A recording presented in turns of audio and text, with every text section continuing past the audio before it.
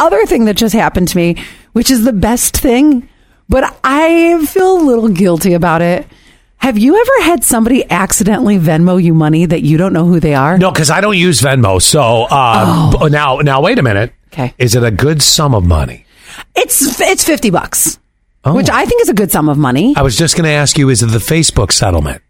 No, it's not. Okay. Okay, so I just got Venmo'd $50. Okay. I can see the person's name, and I can see what the note is. It's nothing that I would ever have anything to do with. The note is football. I'm dying to know what the note... Can you read the note, or is it too... No, it just says football. They were paying... Oh, it just says football. Uh-huh. And so I assume that they were paying somebody either for maybe their little kids' football coming up, or it's like a football bet, or I have no clue. Okay. Would you feel guilty if it was someone paying someone for a little kids' football league or whatever that they're going to be in? Would you feel guilty about that, keeping the $50, yes or no? Okay. I would feel a little guilty about that. If it was somebody paying a bet that they won and they Venmo'd you, would you feel bad about that?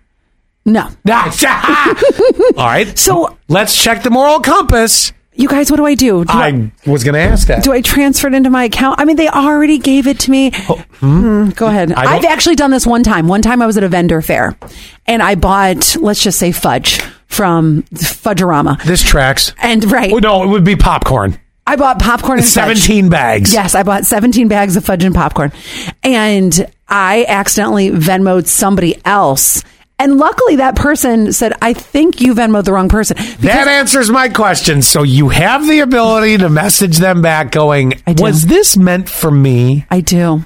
And you're questioning whether or not to do that? Your moral compass is pointing straight south right now. Look, 0272.